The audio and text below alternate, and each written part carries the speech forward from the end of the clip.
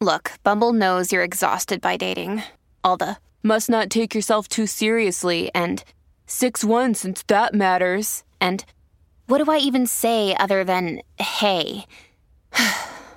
Well, that's why they're introducing an all-new Bumble, with exciting features to make compatibility easier, starting the chat better, and dating safer.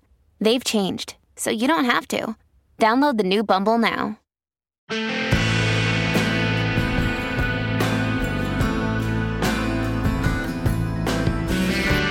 Welcome to Culture Crash, where we examine what's new and old in entertainment. If you had a time machine, to where, or more fittingly, to when, would you go?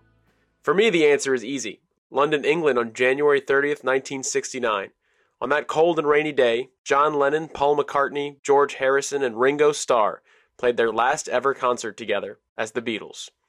I grew up listening to the Beatles, the most famous and I'd argue the greatest band in history. And to be honest, I never thought I would hear a new Beatles song in my life. I was born in 2001, just a few months before George Harrison died of lung cancer, and 20 years after John Lennon was tragically murdered. So when I heard Harrison's iconic guitar and Lennon's ghostly voice echoing through my car speakers a few weeks ago, it felt like traveling back in time. On November 2nd, the Beatles released what Paul McCartney calls the last ever Beatles song, Now and Then.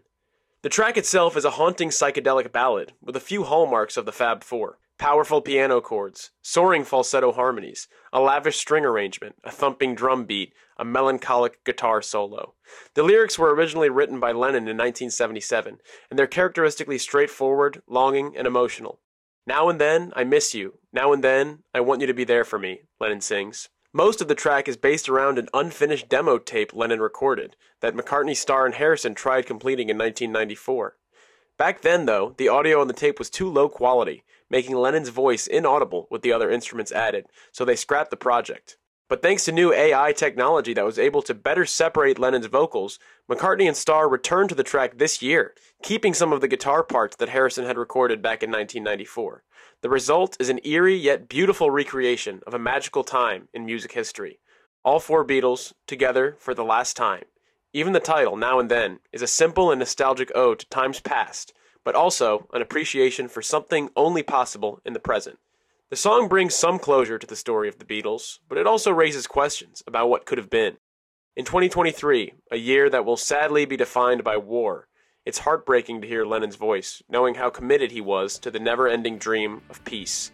His anti-war anthems, like Give Peace a Chance and Imagine, united people across the world amid the horrors of the Vietnam War.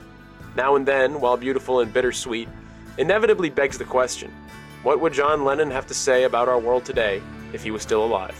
I'm Tabor Brewster.